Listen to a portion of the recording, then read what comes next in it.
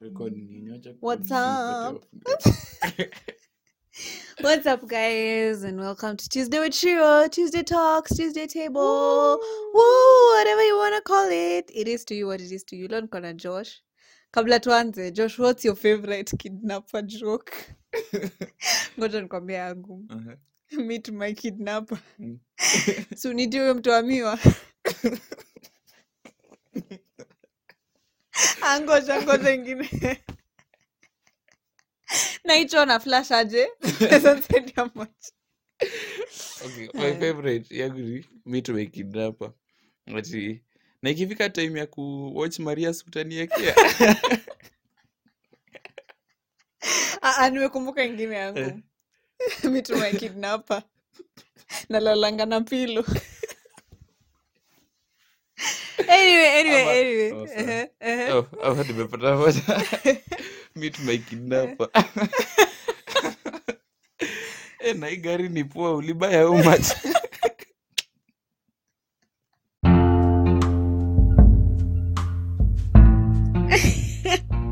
Consider this a long phone call. A long phone call. Yes, with me. Where you don't have to talk. So you're not even using energy. I'm doing it all for you. Oh, damn. So anyway, please share with us your favorite Meet My Kidnapper joke. Unaweza tu audio, by the way. Unaweza nitumia audio na tutaziweka hapa in the next episode. And you can have a chance to listen to yourself in this podcast. So please feel free to send to me. Anyway, today, I was just thinking about reading the Bible through the ear plan. Reading the Bible through the ear plan. Reading the Bible in 365. In 365 days. So, I don't know how you read the Bible. I don't know what helps you to remember to read the Bible every day. Unajua ile wimbo tulikuwa tunaimba tukiwa wadogo, read your Bible, pray every day. It was so easy to sing it, but so hard to apply. Like when you think reading the Bible every day, I don't know what helps you. So today I'm with Josh and he's just going to share with me because I know he's also done the plan. Uliifanya last year pia? Nilianza last year. Lakini last year sikuanza from the start. Nilianza I think from 2 Kings. But okay, for me, what has helped me to like read the Bible na kujikaza kuisoma like daily is the fact that okay, acha niseme from last year what helped me to read the Bible ni okay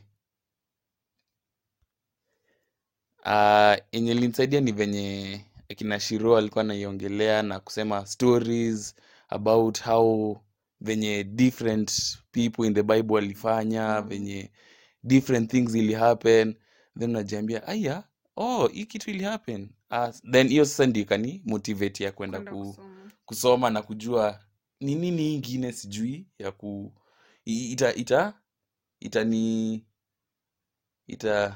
sijui venye ndaiweka. But anyway, to learn something new and to know how God works. So after sikuwa much consistent juu sometimes nilikuwa naona leo sijasoma na tena jana sitasoma, najiambia wacha kitu ndajikaza kusoma. Then tena nilikuwa na encouragewa, let's say with my mom pia tulikuwa tunafanya naye. It was a nice journey last year. Then this year then kajiambia wacha sasa nianze na watu afresh, then nikwe sasa. So this year umeanza from Genesis? Yes, I started. Sasa tuko Leviticus. Yeah. Mimi niko Exodus na niko kwa hiyo same plan. But we move. I think for me, I also started that plan and I really loved it, like going through Genesis, Exodus, because always I've just been like, ni sawa hata nikianzia Esther, halafu nisome John, but I've realized nikisoma hivyo, there are so many books I fail to read just because, and there's so many stories I don't follow up on. And hata mimi vile Josh amesema nilianza because I was pushed by people, and that's why I'm here to push you all to begin. And you can tell us about it if you want people to keep you accountable. To connect two WhatsApp groups with very many people who are ready to share what they're learning through the journey.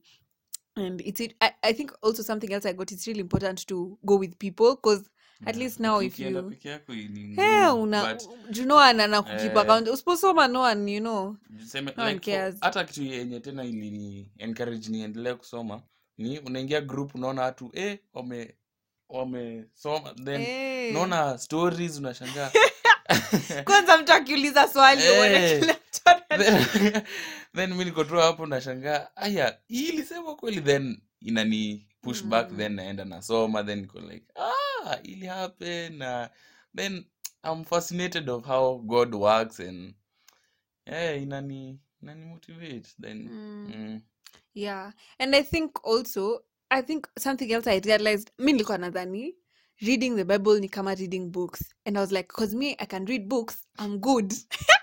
I'll be good at reading the Bible. Where? Until I realize, excuse me, the forces zenye zina work against you reading the Bible ni nyingi hata kila kitu. And so something else I've realized ni Mungu tu anaweza kusaidia keep at it, na so kuomba ile time unashindwa tu naambia Mungu nisaidie, nipe nguvu wakati una akusaidie feel kuendelea that kusoma. siwezi endelea, ama una feel nika nimechoka ama like ujisikii kufanya. For me yenye imenisaidia na before let's say I start reading a book ama ile time nasikia nimechoka, I just say a word of prayer then naanza kusoma. Ukianza saa kusoma you feel ni poa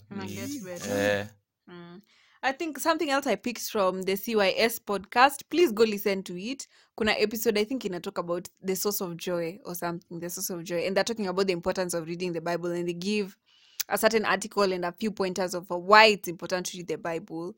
And you can just go listen to it. Actually, I won't talk much about it to get why it is important to read the Bible. And there's somewhere where they say sometimes tunakangaika vibaya mtu akisema reading the Bible is an obligation, but in the Bible we get that reading the Bible is an obligation. And so if you're just doing it out of obligation, you're actually doing the right thing. You should be reading the Bible, and this, it has power to transform. I think me may realize through that year that I read the Bible, nikiangalia back na realize there are so many things that were changing just from reading. Hata kama sikuwa najua like sikuwa nasoma ati si ati nilikuwa nasoma hapa let's say do not be selfish, alafu nasema leo I won't be selfish, but there are things like I was reading like hata place zina occur to you, then nashanga nimebehave very differently hapo, like I've actually been changing through the times. Anyway, so today we're just going to share a few things we've gotten from what we've been reading.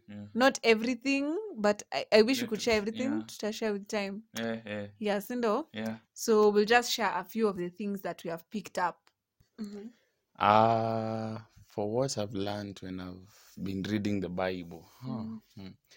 Okay, to begin with, the reading the Bible for 365 days imekuwa a bit hard juu some days unajipata tena haujafuatilia ama uko on track na watu, so mi niko Exodus.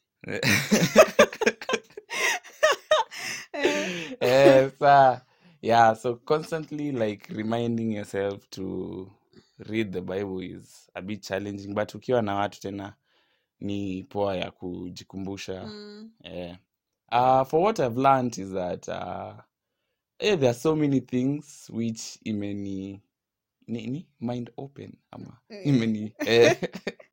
imenifungua nikaona niko yani this really happened. Okay, like for when I was reading Genesis, kama ile story ya Abraham, what I discovered is that Abraham wakati he got his first child being Ishmael, alikuwa mzee for that age, and being told by God that he'll get another son, it seemed a joke juu.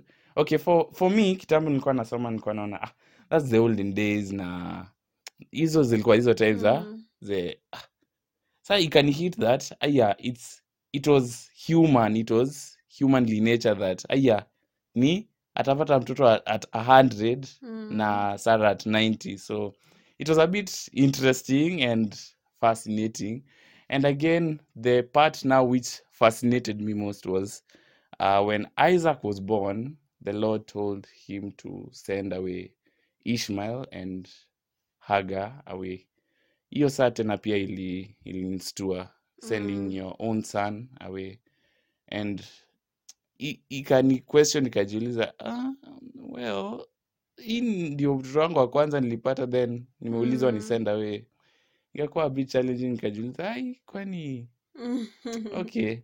So after sending Ishmael away, after some time, then he's told, you need to take Isaac up to Mount Moriah and you sacrifice him there.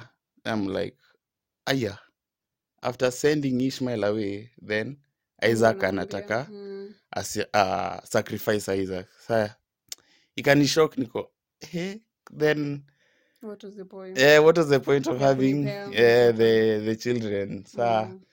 But for Abraham, by having faith and also taking Isaac up to the mountain and wanting to sacrifice him also shocked me. To be honest, even for me, it would be a bit hard. Niseme, hapana, ini a bit challenging. Niseme, sioni nikienda kwa hiyo mountain ani sacrifice the only child mwenye niko naye.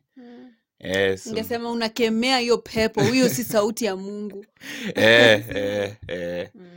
So and another thing which I learned from reading the Bible again is the book of Leviticus, about the laws, and even Exodus ikienda kuisha. Me, I thought kitambo ilikuwa tu the 10 commandments na hakuwa na any other laws, but saizi ndio nikarealize there are so much more. Sijui nikidiga pita alafu ng'ombe ya mtu ianguke then so ikakuwa a bit na you discover more things and more, and it's been interesting. Yeah. So I think thanks Josh. Me na feel umekuwa deep manzi, no sikuwa na plan kwenda the lesson way. Mi kuna vitu nime realize zenye seti like mnaweza shanga where are they going, but they're just things I've realized. Kama one of the things to realize actually na Josh, like I think I'd never connected that the Moabites na Ammonites were Lot's children who he got with the daughters. Also, I think something else I got was every time God is being shown, watu wanaona Mungu ama wanaona figure of God. Kama in Exodus ile time walienda, kwanza nilishika Moses alienda na Joshua huko juu. Alafu kuna wenye walikuja wenye wakuuliwa, wenye waliona Mungu, akina Aaron. Now hiyo place ina record they saw God and they did not die and their lives were spared. Kulikuwa na lapis lazuli. Wacha niwaambie, googleini tu lapis lazuli. It's a beautiful thing.